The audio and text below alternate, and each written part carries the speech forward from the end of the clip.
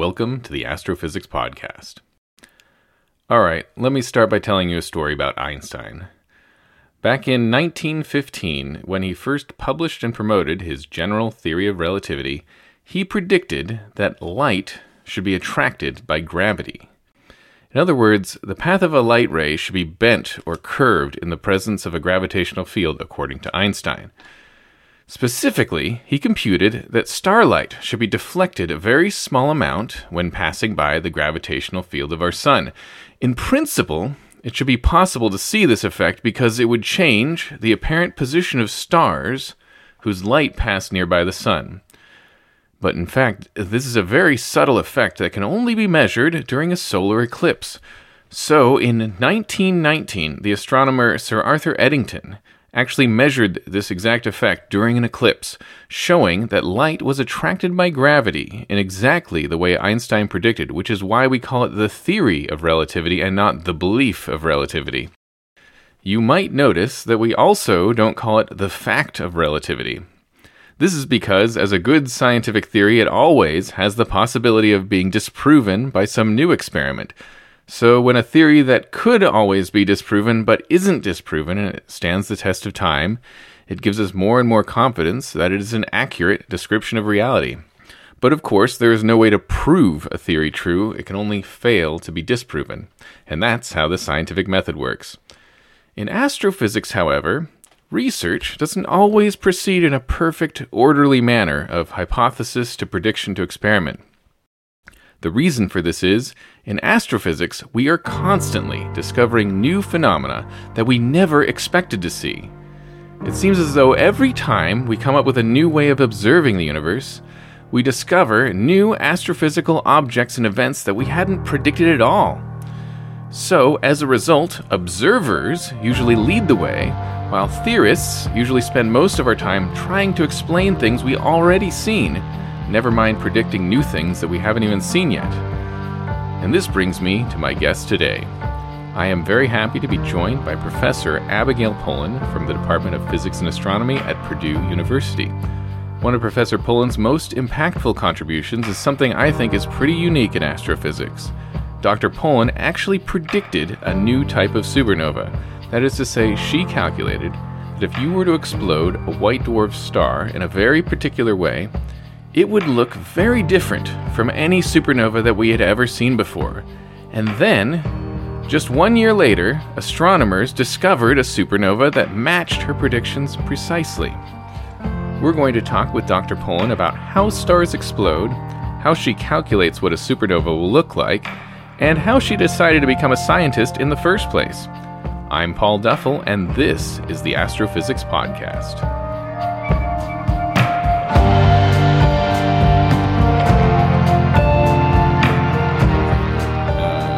By the way, I'll give you a fake intro. All right, and then you're going to do a real one later. I do a real one in post. It'll be really good. I know what I'm going to say. I'm going to talk about how genius you are and compare you to Einstein and everything. Please don't do that. Okay. We'll see. Are you ready? Probably. Okay. Welcome to the Astrophysics Podcast. I'm Paul Duffel, and my guest today is Dr. Abigail Polin, Professor of Physics and Astronomy at Purdue University. Dr. Polin, thank you for being on the program. Thank you for having me. I'd like to start things off by talking about you personally and how you got to be a scientist before we get into the actual science. So let's start by telling me a little bit about where you grew up. Yeah. So I'm from Lancaster, Pennsylvania. It's a pretty rural area, about an hour from Philadelphia. I grew up on a small farm. Wow. Yeah. So that's not what I think most listeners were expecting when they had an astrophysicist on, that they grew up on a farm. It was a small farm, okay. Mostly a hobby farm. We had goats, a lot of goats, so many goats, chickens, geese. At one point, we even adopted a runaway pig. So wow. So then, and you were in, that's of course Lancaster, Pennsylvania. That's Amish country. it is. It was an Amish pig. It was an Amish pig, but the rest of the family was not Amish. No. We like to joke that was the smartest pig ever because it found the only Jewish farmers in Lancaster County. So we didn't So eat it ended up being a pet. That's nice. So that's great. So you grew up on a farm. So you're out on the farm, and somehow that goes from that to wanting to study astrophysics eventually at some point in your life. So do you have a memory of the first time you knew you wanted to do science or physics or astronomy? So I was always a curious kid. I always really liked math. And I think it took me until later than a lot of my peers to realize, physics is kind of the point of all that math I've always really liked.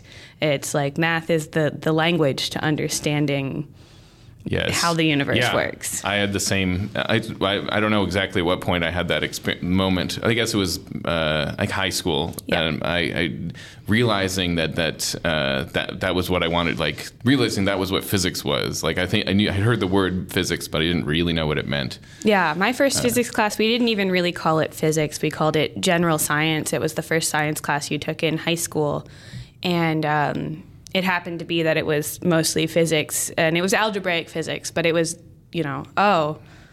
math can explain how things move or how gravity works. It was very cool for me to kind of put it all together. It's empowering in a way. Like you get to be like, I can figure out how all these things that are in the world are working. Right, and that kind of interest can take you for a really long time going, all I have to do is learn how to do the math and I can understand how anything works. And then it turns out there is a degree to which our fields are complete. Sure. Yeah. So, yes. Like any science, there's always some edge to how far we've gotten it, and there's some things we don't know what the mathematics we need to explain. Exactly. Eventually, our work comes less like a homework problem with an answer, and a lot more like figuring out the math needed to explain something. It is an amazing thing, like that how physics works, and realizing that moment. And I remember having that same moment myself. But so that's when you wanted to do physics. But what about astronomy? That's astrophysics. So I had been interested in space, like many kids, from a very young age. Where I grew up going on vacation near family in North Carolina. We were lucky enough that at the time, anyways, the Outer Banks, these little sandbar islands off the coast of North Carolina, had so little light pollution that you could see the Milky Way, and that blew my mind. I remember sitting outside with my dad, who's an avid photographer. He was taking pictures of the moon. I'm just staring at the sky. Wow. And so I was always, I think, interested in space. I also grew up with a lot of societal pressures making me feel like maybe I wasn't supposed to be as interested in those things. But then when I actually started studying physics seriously, I realized space was kind of a place where I didn't have to choose a type of physics. I could do a little bit.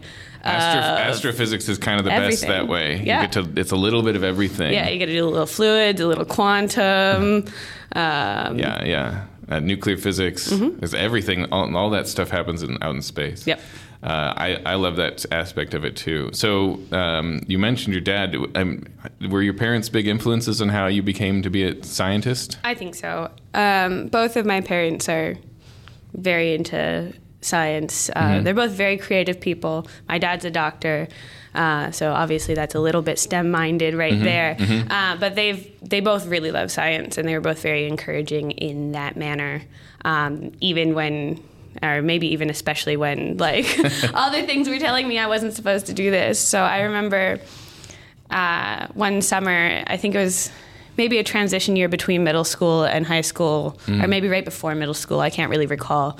My mom found out that our local science museum, the North Museum, was doing these science day camps. And she came to me really excited. She's like, I think you should do this. You'd love it.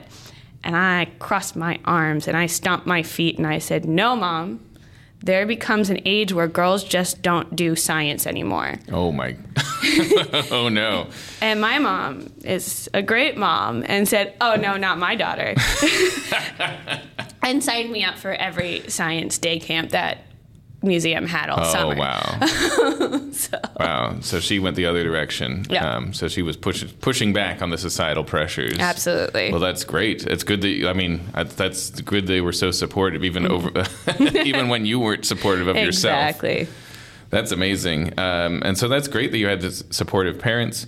Do you think the experiences you had when you were younger drove you toward astrophysics? I think I found astrophysics personally through a series of trying things as a college student, trying different fields of physics and choosing what the combination of what I thought were the most exciting problems and also what I liked doing on a daily basis. Okay, so then maybe we'll start with how did you eventually decide on physics? I guess you came to astrophysics eventually in college, but when did you decide on physics? I think really that first physics class I took in ninth grade in high school. Yeah, Wow. I always had it in my head. The teacher of that class was named Mr. Way, and at the end of the year, he dared us all to continue. He dared us to take AP Physics. He said it would be the hardest class we'd ever take in our life, and that turned out not to be so true. Well, teachers say that sort of thing sometimes. Well, yeah, especially if you move on to the physics that's harder than AP Physics. Right. But he dared us all, and I think at that point it kind of stuck in my head of, you've really enjoyed this year, you've really enjoyed this way of thinking and problem solving. You should do that. I at that point had it in my head of, that was the beginning of my trajectory of, I kind of want to try this until I can't anymore. I think we call that imposter syndrome now. But, I had forever after that trajectory of, I will do this until I fail out. Oh, wow. Well, what you said before about, the idea that physics, other people, it's treated as like, this is the hardest science, the most difficult science for everyone. And for some people it is. And for a lot of people it is. But I think that's very personal. Yeah. I think we get that reputation because we're very mathy, and math is or is not for people very polarizingly. Mm-hmm. But I don't think physics is harder than any other field you have to put this amount of work into. No. Right? I think, in my experience, when I was in high school, I found physics to be, to me, easier than like chemistry or biology. Right. Because that I felt like it made sense. If once I had a handle on all the math, I could. Right. And I think that's because you and I think in a way that's conducive to becoming a physicist, whereas it was just as likely we'd think in a way that's conducive to becoming a biochemist. Yeah, exactly. So, because physics is a sort of pattern of thought, and once you get used to that pattern of thought, everything becomes much clearer. Right. It really is like learning a new language of once you learn how to speak the language, you've kind of overcome this barrier and you have the tools to keep going and keep learning. Okay, so if you got interested in physics in high school, then somehow in college you got interested in astrophysics. Yeah, and that was through a series of research projects. I actually didn't start in astrophysics. I started in soft matter physics, studying granular materials. All right, you're going to have to explain what soft matter physics means. Yeah. Well, soft matter is matter that's not so hard. Matter that's soft. But that's not a bad description, by the way. It's not very useful. Things that are not solids, not liquids. Right. For me, that meant grains, so like sand. Okay. Yeah. And I started, my first research project was in understanding how granular materials moved when we do things like shake them or shear them back and forth. And how, if you imagine you could take a microscope and look at the shape of all your little particles of sand, how the geometry of that shape affected that kind of movement. Okay, that's very interesting. So yeah, I mean, I love this. I love this science too. It's not astrophysics, but I love that idea. Like, how we have, equations describing how solids behave, and we have equations to describe how liquids behave. We don't really have good equations to describe how something like sand behaves, Right. which is kind of incredible. Well, you know? the whole field started because I believe it was Reynolds was trying to understand fluid flow, and he made a model using essentially marbles. Mm-hmm. And found that, this doesn't behave like a fluid at all, like not even qualitatively, because grains do something called dilation that fluids don't. So basically there's friction in between each granular particle. That means when we try to put forces on them, they tend to expand instead of contract. Okay. So you can see this if you picture yourself walking along the beach on that damp sand that, waves have just walked over. Mm-hmm. You'll notice the footprints you leave behind are dry. And, oh, wow. Right. And that's because when you step on that sand, you're exerting a force, and the friction between the granular particles are causing that sand to expand. That's incredible. Yeah, so the water's going down and filling the space in between the grains and leaving a dry footprint. That's so funny. It's one of those things that you see like all the time and don't even think about. Right, exactly. That's how physics is, right? Yep. There's explanations for these things sometimes. And for me, that was a great way of getting started because for an undergrad, it was a tabletop experiment. It was really fun. It was something that I could understand all parts of while still needing to learn some of the fundamentals of perhaps why things behave like this. Right.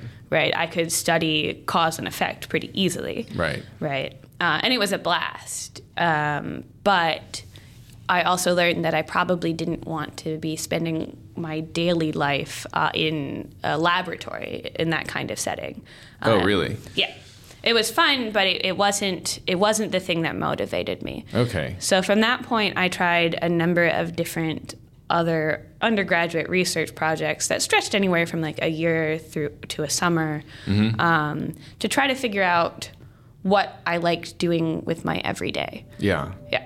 And then eventually what you landed on astrophysics as the thing that... Well, I landed on computer coding, honestly, of simulations. As the thing that day-to-day you could do. That day-to-day I liked doing. And astrophysics were, I think, the coolest problems I could find to solve with that kind of day-to-day.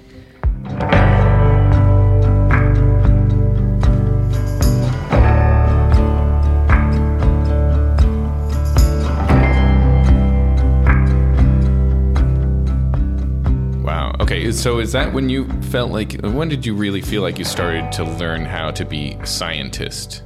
Like throughout that process of learning what research is like. Okay, so that would have been, as an undergrad, trying different things out. Yeah. Okay. And obviously I still had far more to learn. Some of the things I thought of how the world worked doesn't actually work that way. Yeah. It's an entire process, and I'm sure I'm still learning today. I don't feel like I learned how to be a scientist until about my third year of grad school. I started to realize there's a way of... Is it through the same process, though? Was it because that's when you were really heavily getting involved in the day-to-day of research instead of the coursework? Yes, absolutely. I mean, that's exactly right. Because the coursework, it's not really about... Coursework isn't really science, exactly, because you're not going through the process of...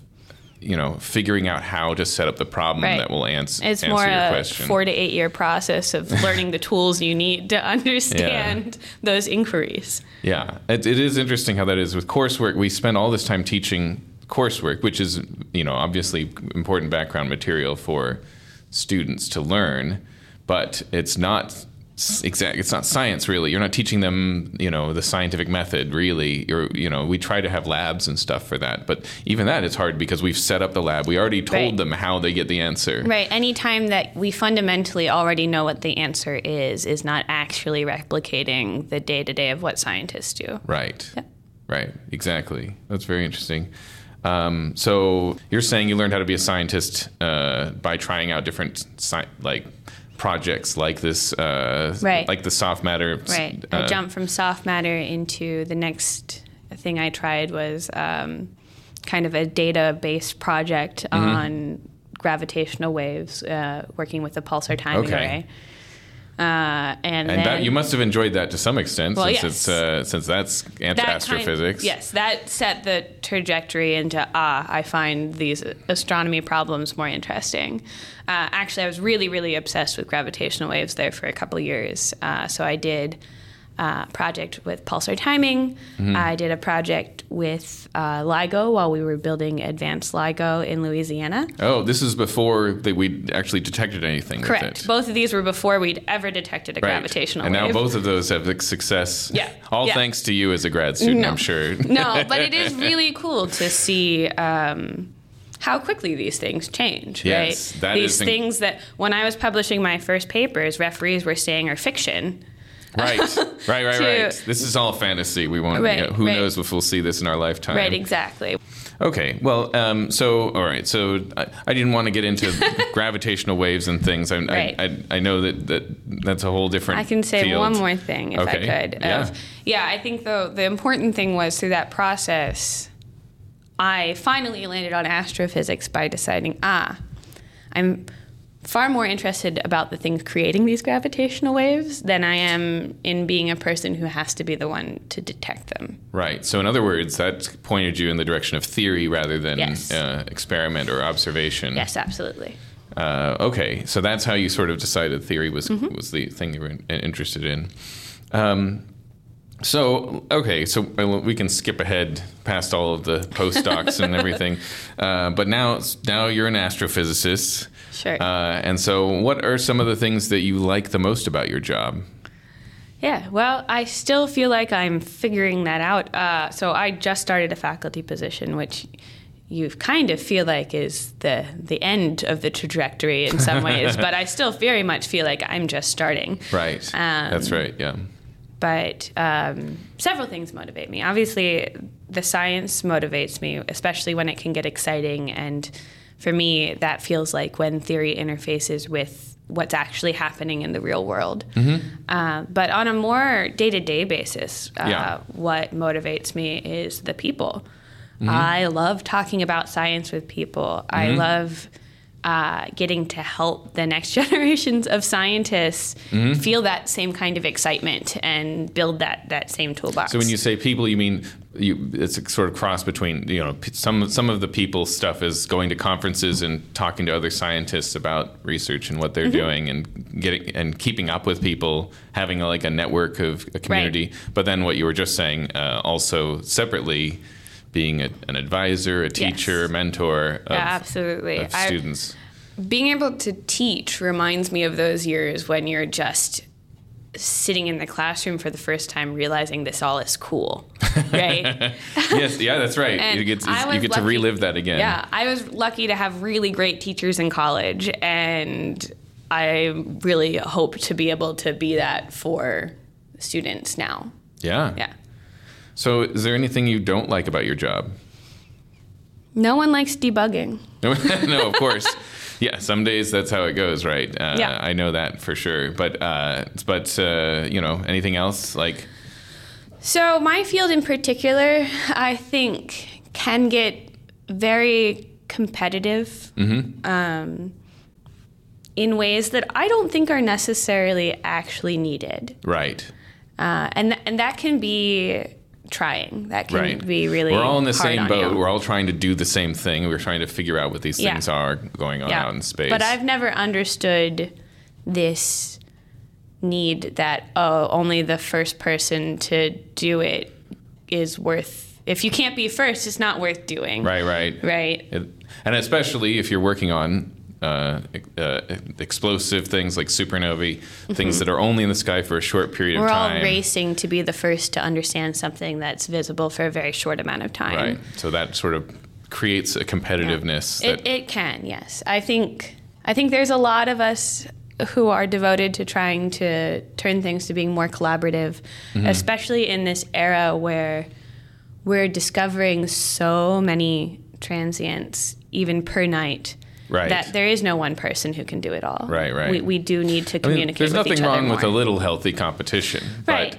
But, it's just when it goes to the extreme that it can be Yes. hard. Yeah. There's no, and sometimes you just get, I understand it can be exhausting being in an argument with someone who is much more willing to argue about this for a much longer period of time than you are. That can be an unpleasant part of the job. I mean, partly why, we're all here because we're excited about it. And so we push hard and sometimes that ends up creating that. So what would you say, this is very similar to what I've asked already, but would you say there's anything that motivates you, like what motivates you the most in your professional life? Like what gives you the energy to work on these hard problems, gets you out of bed and, Well, we're in a really exciting time for what I do. I think we're going to talk more in detail about what I do later. Yes. Yeah, don't worry. But surface level, I work on supernovae, and we're in an era where we're discovering more than we ever have before, and we're about to see new telescopes. For example, the Vera Rubin Observatory is about to come online. And we're going to go from seeing possibly like 10,000 supernovae to 1 million per year. Right. So it's a really exciting time to do what I do because we are discovering so many supernovae, so many things we'd never dreamed of. And it's just this giant pool of information that we have to work with. As a theorist, I have so many questions arising every day that I couldn't possibly answer them all.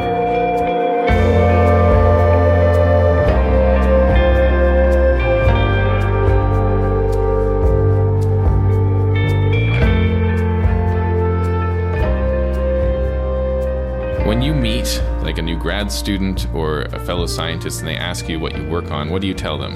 I tell them that I am a transient theorist. Okay, so transient theorist. So transient meaning what? Meaning things that happen for a short amount of time. Okay. So the most common one you'd think of is a supernova. Okay, so but there are other types of transients like gamma ray bursts and tidal disruption events and things. But FRBs, etc. Yeah. But for our listeners, there at least two of whom exist. My parents are definitely listening. Again. We'll see how.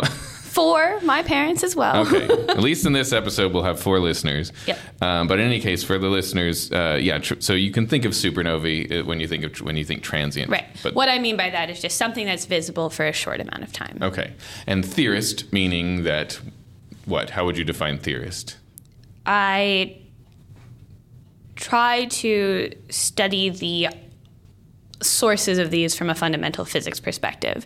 And normally that would look like modeling these events instead of observing them in the sky. Okay, so you have, in astrophysics, we have theorists and we have observers, mainly. And the observers see the thing. They look through the telescope and then they see the event going off and they take data. And then theorists are, basically explaining the data or building models that, or make a prediction, hopefully. Hopefully, sometimes. Okay, so then what does your research look like? What is the sort of day-to-day tasks that are involved? Right. You mentioned debugging. Yes, unfortunately, a lot of debugging. So what I do is very coding heavy. I run simulations of astrophysical explosions. Both, this kind of works in 2 steps. So we can run a simulation of what a supernova would look like and get a model that tells you this properties of the exploded stars, things like the velocity and temperature and composition of the ejecta. All right, let's slow down a minute. Yeah. So when you say simulation, you mean you have a computer code that I've tried to teach some laws of physics too. Okay, so the computer program will have a bunch of laws of physics in it, and you will tell it set up some initial setup, and you like a star that explodes, and and I ask how would the consequences of this ignition evolve. Okay, so you blow up the star on the computer, not in real life. You do it on the computer, but then you then you see what the consequences are. How fast you said the velocity. You mentioned the velocity, how fast it moves. Temperature, what composition it is, so what elements it's made out of. Oh, okay, sure. And then I do a second thing as well, and I think this is the bigger motivation, or what allows me to make a lot of progress, is I do something called radiative transport modeling. Okay, radiative transport modeling. Right. And so that's taking the end state of one of those computer simulations, our theory of what we think an explosion would look like. Okay, go on. And don't worry, I'm gonna explain all this. We're gonna go back over this in a second. So we take the theory and we use a number of other simulated physical properties to translate that theory into what it would look like if we saw it through one of our telescopes. Okay, so what you're saying, let's clarify it for a second, backing up and digging into it. We have you have basically, it's a two-stage process. One stage is blow up the star using the physics of explosions, of fluid dynamics. Exactly. And you watch what happens, what that exploded thing looks like. But that's not what it looks like to... Right, because we can't go stand next to a star that exploded and measure how hot it is. Nor do we want to. No, probably not. I mean, it would be exciting for very briefly.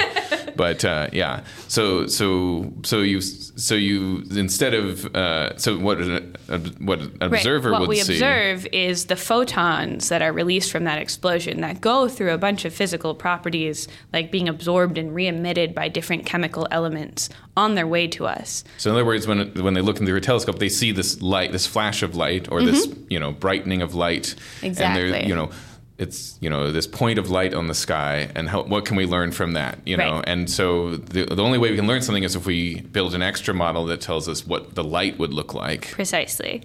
And so in this way, we can actually say what features of these supernovae what these observed features are, what that means for what's out there, those hot balls of gas. Okay, so it's obviously a lot of physics involved there, and in order to do both of these stages, and in order to understand how light propagates through a star, and then all the way to a telescope, and understanding how to relate that to the physical properties of the explosion.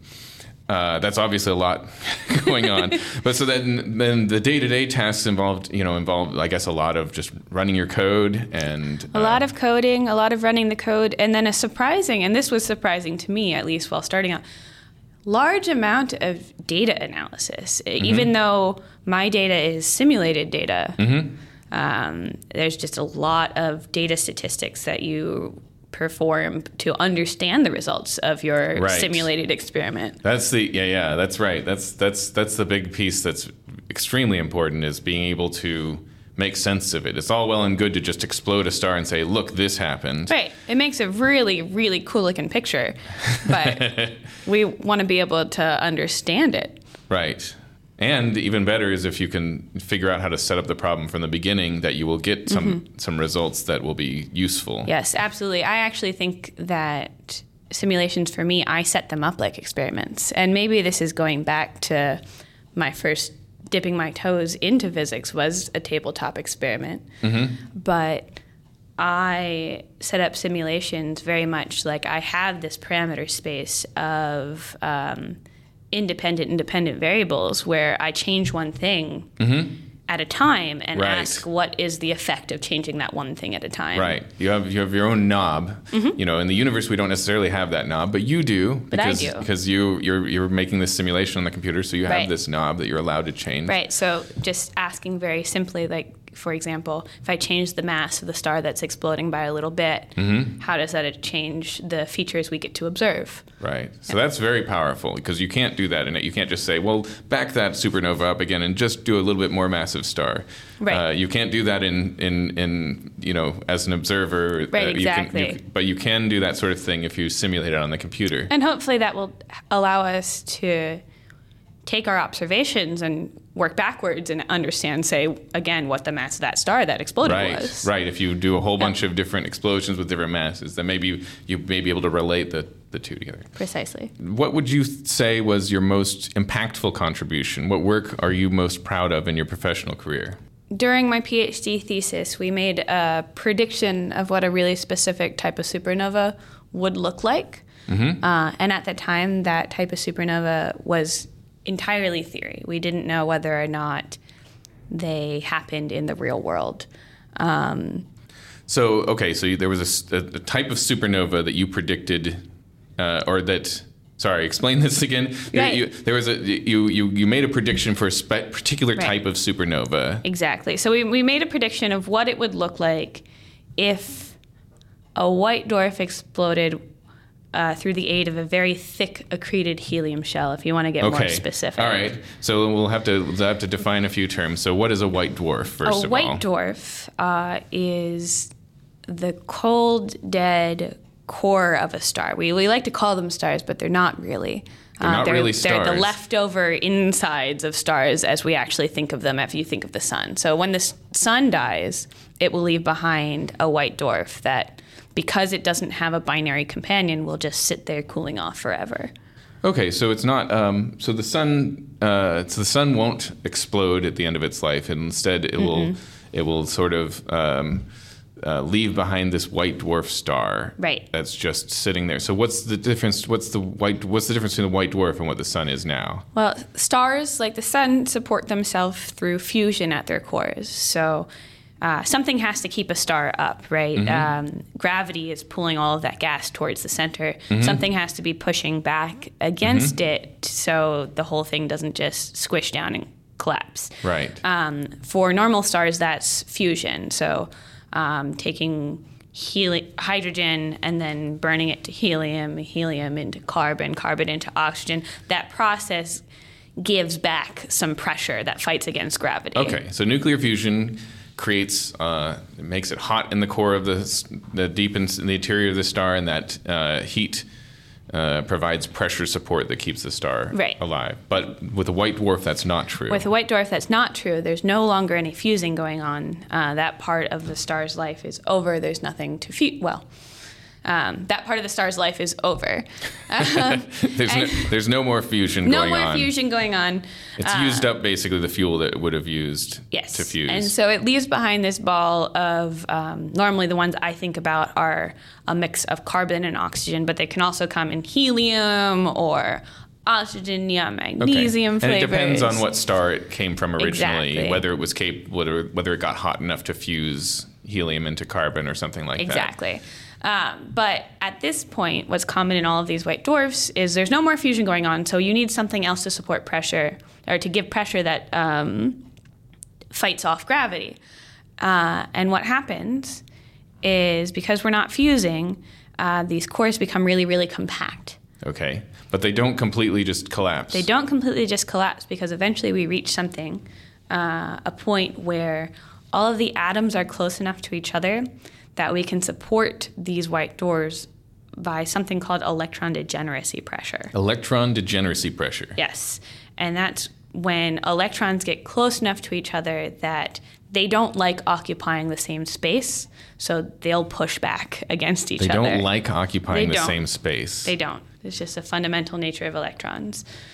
So it's sort of like, so this is actually a much deeper thing. It's a quantum mechanical effect that electrons don't want to get too close to each other. I told you, Astro has everything. Astro has everything. Yeah. It's true. So it's the same thing that, for example, in an atom that keeps all of the electrons from occupying the same orbital. Right. They don't want to be in the same space, at the same level as each other. So it's not quite the same thing, but you can almost think of it as like trying to push together two of the same sides of a magnet, right? They're going to push back.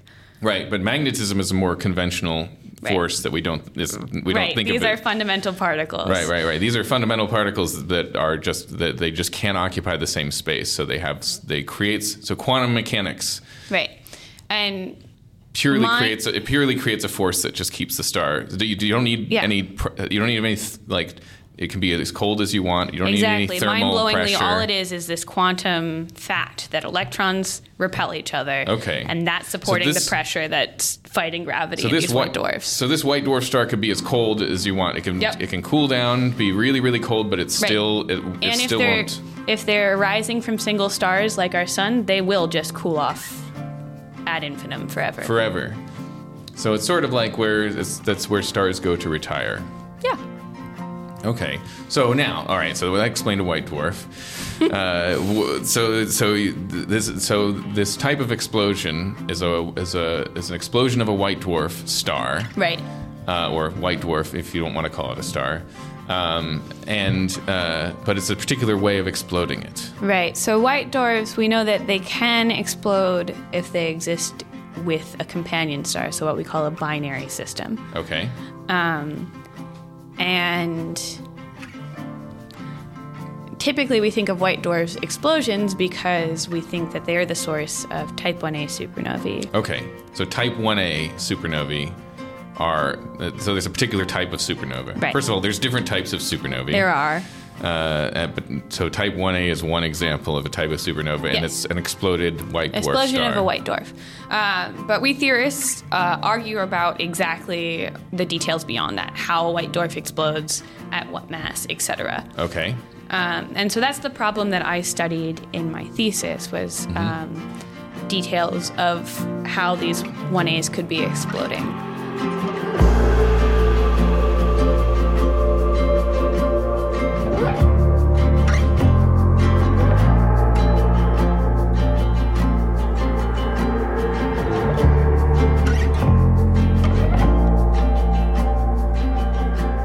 You were saying that white dwarfs can explode by this thing called a type 1a supernova. Yes. And let's explain what that is. Or let's explain what the standard picture of a type 1a supernova is. Okay. So historically, we thought that type 1a supernovae, because they all look very similar to each other, must be happening in similar systems. And the way we thought that this could work is it turns out that electron degeneracy pressure we were talking about only can support a white dwarf up to a point, up to a certain weight limit. Up to a certain weight limit. So once it gets too massive, even quantum mechanics can't keep the star from collapsing or from getting more... And so that weight limit, we call it the Chandrasekhar mass limit. Chandrasekhar mass. Happens at about 1.4 solar masses, so 1.4 times the mass of the sun.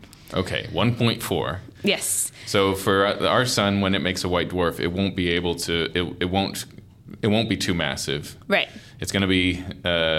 maybe this mass well, of the sun... it has to be less than the mass of the sun. It'll be less than the mass of the sun. So maybe the sun will lose some of its envelope and leave behind a white dwarf, and that will be less than 1.4 solar masses. So it's good. It can be a white dwarf. So it can support stay itself. forever. It can be supported. Right. But if it had a binary companion, we can have a process called binary accretion, where that white dwarf starts to take some of the mass from its companion and start to grow in mass. Okay, so the companion can donate mass to the other star. Yes. And so if it donates too much mass, you can reach this weight limit. Okay, so then it can get up to 1.4 times the mass of the sun, the Chandrasekhar mass limit. Right. So originally we thought that type 1a supernovae happened when these white dwarfs reach around that mass limit and they can't support themselves via this electron degeneracy pressure anymore, and they explode. Okay. This gets to a different question I had, which is normally, this is a common thing people say, is that a star can no longer support itself and it collapses, and then you get a supernova. Right. But that's a little weird because a collapse we think of as an implosion. So how do you get an explosion from that? At that point, the inside starts getting hot. It gets hot. So it's getting hot. So it doesn't completely collapse. It doesn't just completely fall, but it does... Starts getting hot. It starts undergoing burning processes, and there's a number of ways that can trigger slow-scale burning process into being a thermonuclear explosion. Okay. So that's what we put in our textbooks. That's what we teach students as the source of type 1a supernovae.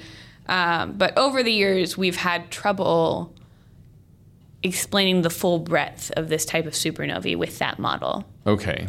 So what do you mean by that? In other words, this model can, if you were to do that on your computer, if you were to explode a white dwarf star at the Chandrasekhar mass, you could get something that looks like a type 1a? You could, but you'd have trouble getting something that looks like every type of type 1a that we see. I see. So there is some variation in what we see in the sky. I see. So that's an interesting point because Sort of makes sense, because if they're always exploding at exactly the same mass, you can imagine it can be tricky to get the amount of diversity we see. So traditionally, we looked at that one way of blowing up white dwarfs because we thought, if there is this tight relationship, then they must all be very similar explosions. Okay, and so then it makes sense that they all exploded exactly 1.4 solar masses. Right, exactly. However, over time, and a lot of this is to do with the fact that technology and telescopes have improved such that we've observed a lot more Type 1a supernovae, there seems to be a lot more variation than we had initially hoped. Mm-hmm. And it's a lot harder to standardize these candles than we initially thought. Okay. And that opened the door to, well, maybe then there's more than one way that these explode. Okay. So then maybe that's not, maybe that picture is not always complete. Maybe sometimes they explode that way, but maybe there are other ways to explode a white dwarf star. Right. Or at least I hope so. I think so. And I think the field at this point mostly agrees that there's probably more than one way to explode a white dwarf to get something that looks like a Type 1a supernova. Okay, so then to summarize, Type 1a supernovae are generally I guess the general consensus is that it is an exploded white dwarf star, but the exact way you explode it might be different, and maybe some people disagree about how many of them explode by a particular mechanism. Right, exactly. So what I studied was a way of exploding these white dwarfs before they reach that mass limit that they can't move past. Okay, so they haven't reached the Chandrasekhar mass, but they still explode somehow. Correct. Okay, so how does that work? Through something we call a double detonation mechanism. Okay. And this idea is not new.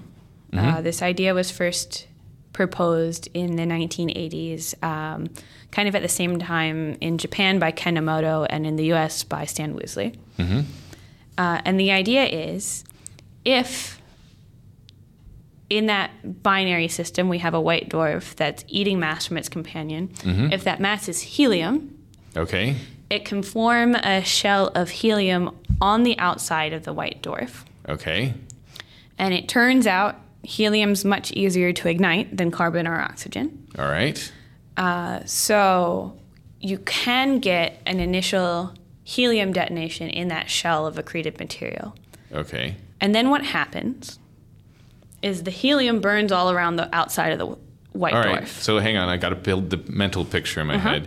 You've got a shell of helium. You have a white dwarf star, and it's made out of what? Carbon and oxygen? Carbon and oxygen. Outside of it, kind of like a gobstopper, is a candy coating of helium. A thin candy shell of helium on the outside, and then you set that on fire. Right. You set burn that it. on fire. You detonate it. You detonate it. So it's not just on fire. It's a thermonuclear explosion. Right.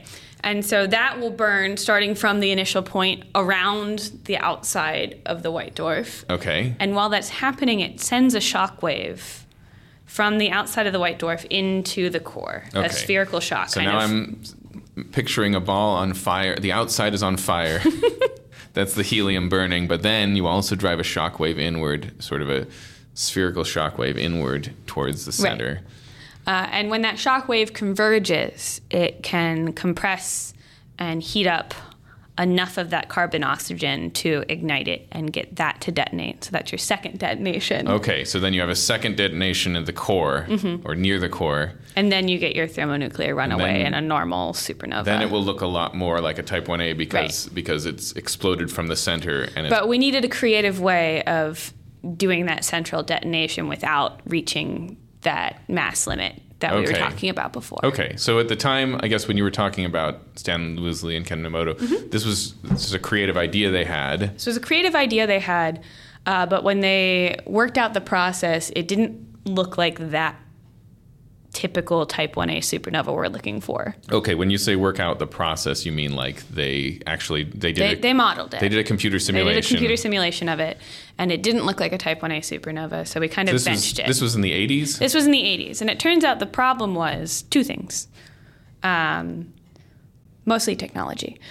So there's a little bit of a technological issue of the computer resolution that we could have at the time. Right.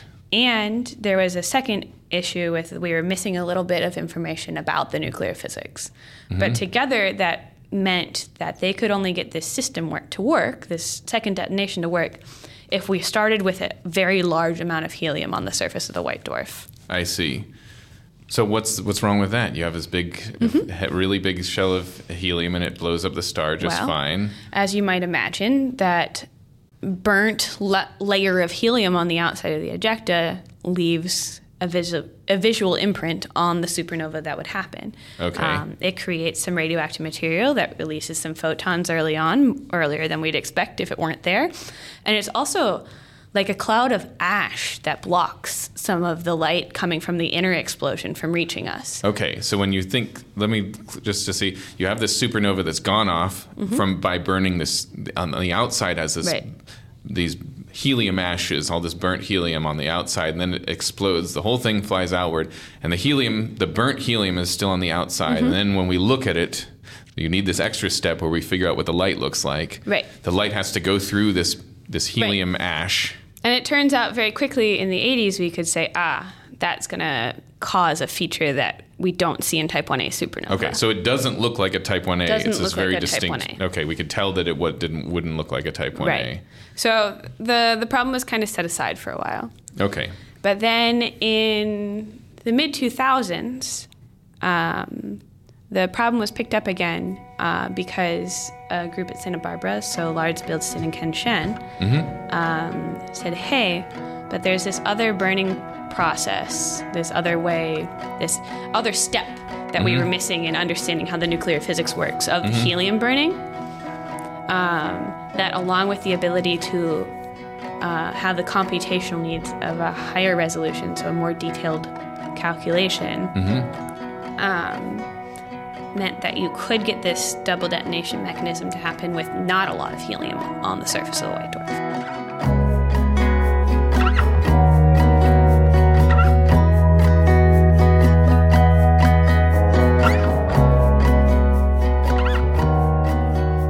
So that was the status of the field when I stepped in.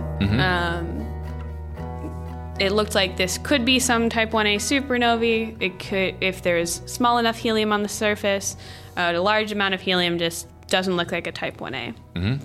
And so my thesis was re-examining this problem in detail. Okay. But how much helium is allowed to be there before it stops looking like a Type 1a supernova? And because I was interested in the problem of these stars exploding less than I was about only Type 1a supernovae, also, what would it look like if there was a lot of helium on the surface? Okay, so you were just looking at it, like you said earlier, from an experimental point of view. Right. You're just saying, you weren't trying to get a Type 1a specifically. No, I had two variables in my project that I wanted to tune, and that was what happens when I change the mass of the white dwarf, and what happens if I change the amount of helium on the surface of it. And so you were just looking at it from a purely agnostic perspective of just what would happen. Right.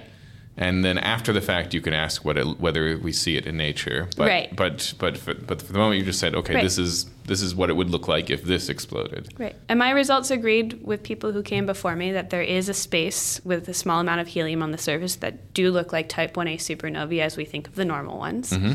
But I think what has been more impactful was that region beyond what we thought could explain the normal supernovae, that area with a large amount of helium on the surface, so much that we knew this doesn't look like the supernovae we know and love. Right. So these were the models that the thick helium shells. These were the models that were already shelved a long time ago. They were like basically like we did, you know.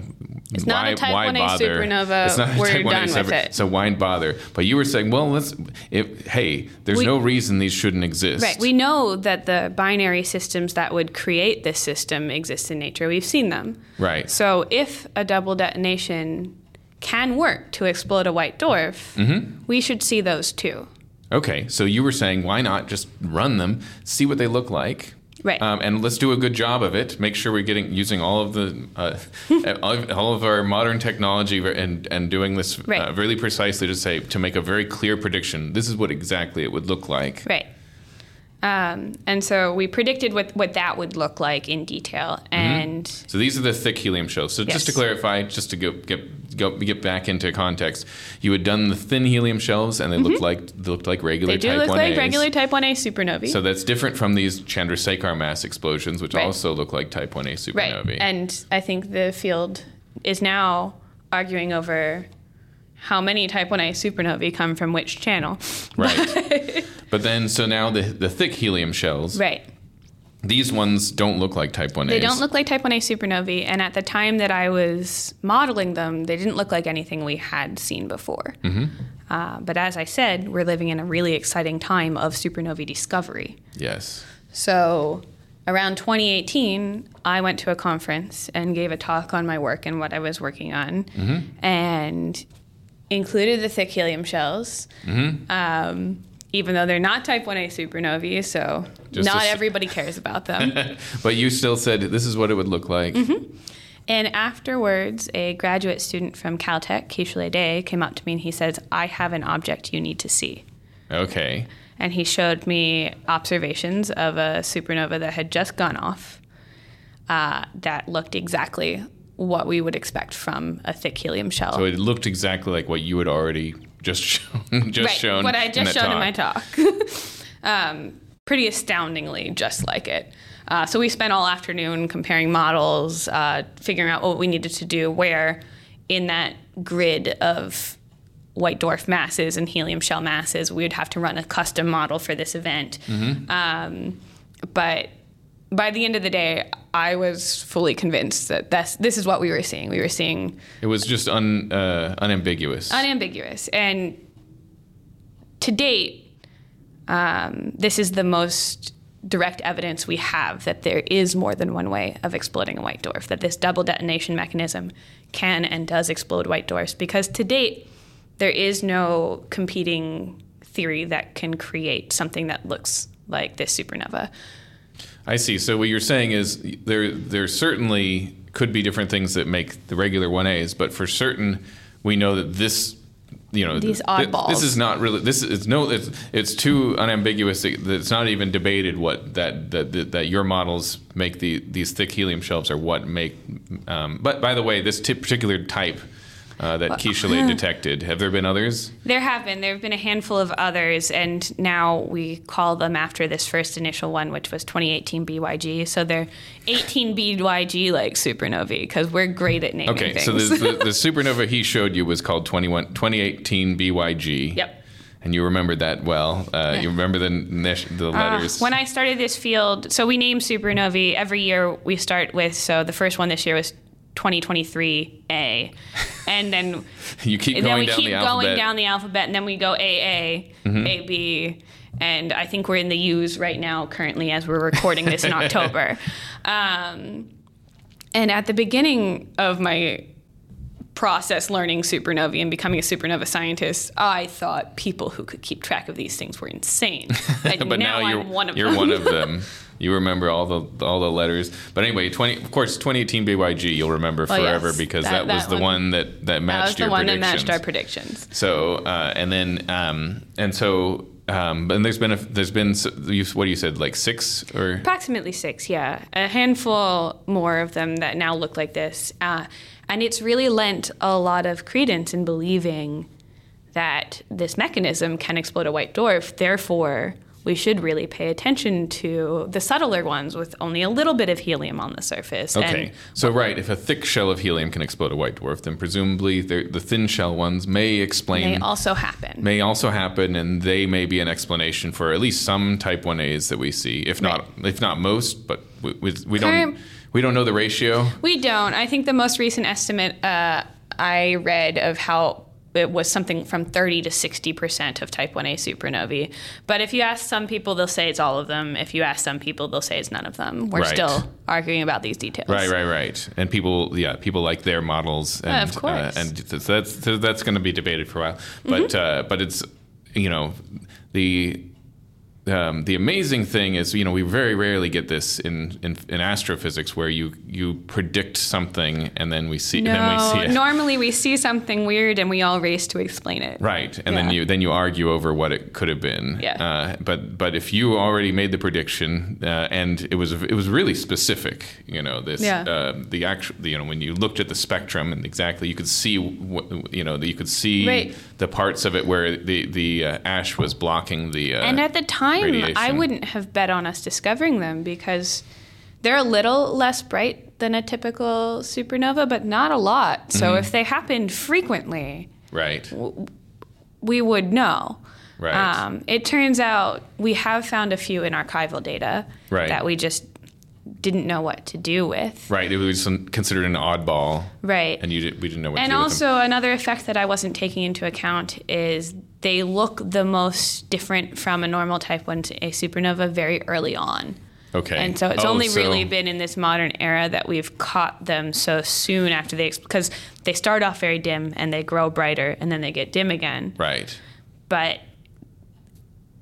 technological advancements with things like supernova cadence and just how faint we can see things have allowed us to start catching them much, much earlier. So when you catch them at early times, we're more likely to see the weirdness. You're more likely to see some of this behavior that only happens at very early times. Right. And so it could be that there's some that they caught, they caught at peak or something. Right, that are either less extreme. Right. Or in terms of how much helium was on their surface or just... but presumably, if we've only even given all of that, if we've still only seen 6, then that does mean they're still pretty rare. Compared to some things, but not compared to others. Compared to Type 1a supernovae, sure. Right. Compared to other transients, 6 since 2018 is not so bad. Okay, that's fair. There's some things that are much rarer than that. So what is next on the horizon for you? What are the next big questions to tackle? Well, on a simpler term, I just started a faculty position. So next is figuring out how that works. So, okay. But science-wise, again, I'm just sitting here trying to be ready for the incredibly rich discovery space we're about to embark into. As you said, JWST just launched. We're starting to learn from that what happens at the very center of supernova explosions and things like how they interact with their surrounding dusty environments. We're about to start the LSST at the Vera Rubin Observatory. We have a number of other big telescopes and big satellites planned for the next decade or so. And all of that will give us things we hadn't been able to look into before and things we hadn't even dreamed of. Yeah, I mean, that's what a lot of astrophysics is. You kind of, we're kind of betting on that if you point your telescope at something or you look in a way that we haven't been able to look before, you're just going to find things. And we usually win that bet when we do that. We usually discover things we didn't expect. Absolutely. I think for me, in this new era, what I'm most excited about is being able to couple signatures that we see from those gravitational waves we talked about briefly earlier with photons that we're seeing from astrophysical transients and simultaneously learn about the mass of the system from the gravitational waves and things it leaves behind, like black holes, with, the explosion physics themselves that we get to see from the photons. That is very exciting that we're now able to, do things to actually directly observe black holes, and what they're doing. We're actually seeing things. Not only are we looking at them with the Event Horizon Telescope, but we're also being able to actually see black holes merging with LIGO. And those are very big developments, and I'm sure that's going to just... you could have more than one episode of this podcast devoted to just that. Yeah, of course, absolutely. All right. Well, thank you so much, Dr. Polin, for indulging us with your wisdom. Thanks again for having me here. I had a lot of fun talking science with you. I hope you will join us again sometime. I'm sure I will. Well, that was quite an interview. It gives you a sense of how exciting it can be to be a scientist and have one of your predictions actually come true. Well, hopefully I can keep finding impressive astrophysicists to talk to, maybe once a month. We'll see how I do. Thank you so much, Professor Polin, and thank you to our listeners. We will see you next time. The Astrophysics Podcast is supported in part by the National Science Foundation under grant number AAG 2206299. The music that you're listening to right now was written and recorded by Britton Ashford from her album Trotter. All songs are used with permission from the artist and producer. Look her up if you enjoyed it. This podcast is produced in beautiful Lafayette, Indiana by me, Paul Duffel, Professor of Physics and Astronomy at Purdue University.